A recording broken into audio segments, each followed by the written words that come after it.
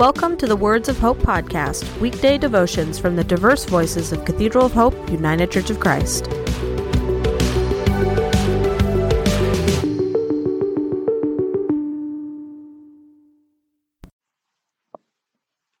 The devotion for today, Wednesday, June 7, 2023, was written by Hardy Haberman and is narrated by Lisa Newman. Today's words of inspiration come from John 14, 25 through 26. I have said these things to you while I am still with you, but the Advocate, the Holy Spirit, whom the Father will send in my name, will teach you everything and remind you of all that I have said to you. Hear today's words of hope. Once, a long time ago, when I was still a teenager and an amateur magician, I was competing in a statewide contest. I had designed a comedy magic act in which everything would go wrong. To anyone other than magicians, it would be strange, but to an audience of people who knew how the tricks worked, it would be funny. So I thought.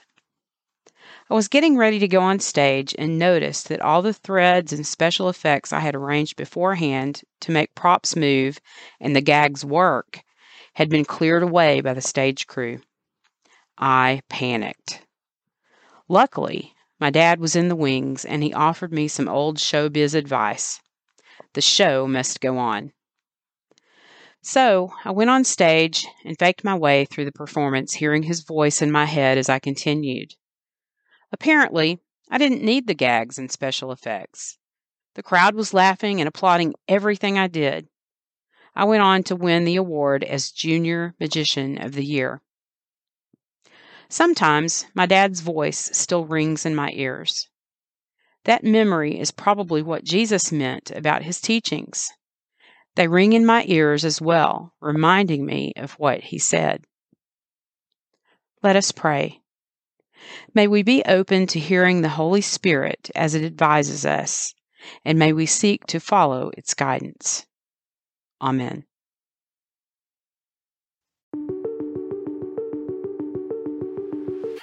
The Words of Hope podcast and the Cathedral of Hope daily devotions are a ministry of Cathedral of Hope United Church of Christ.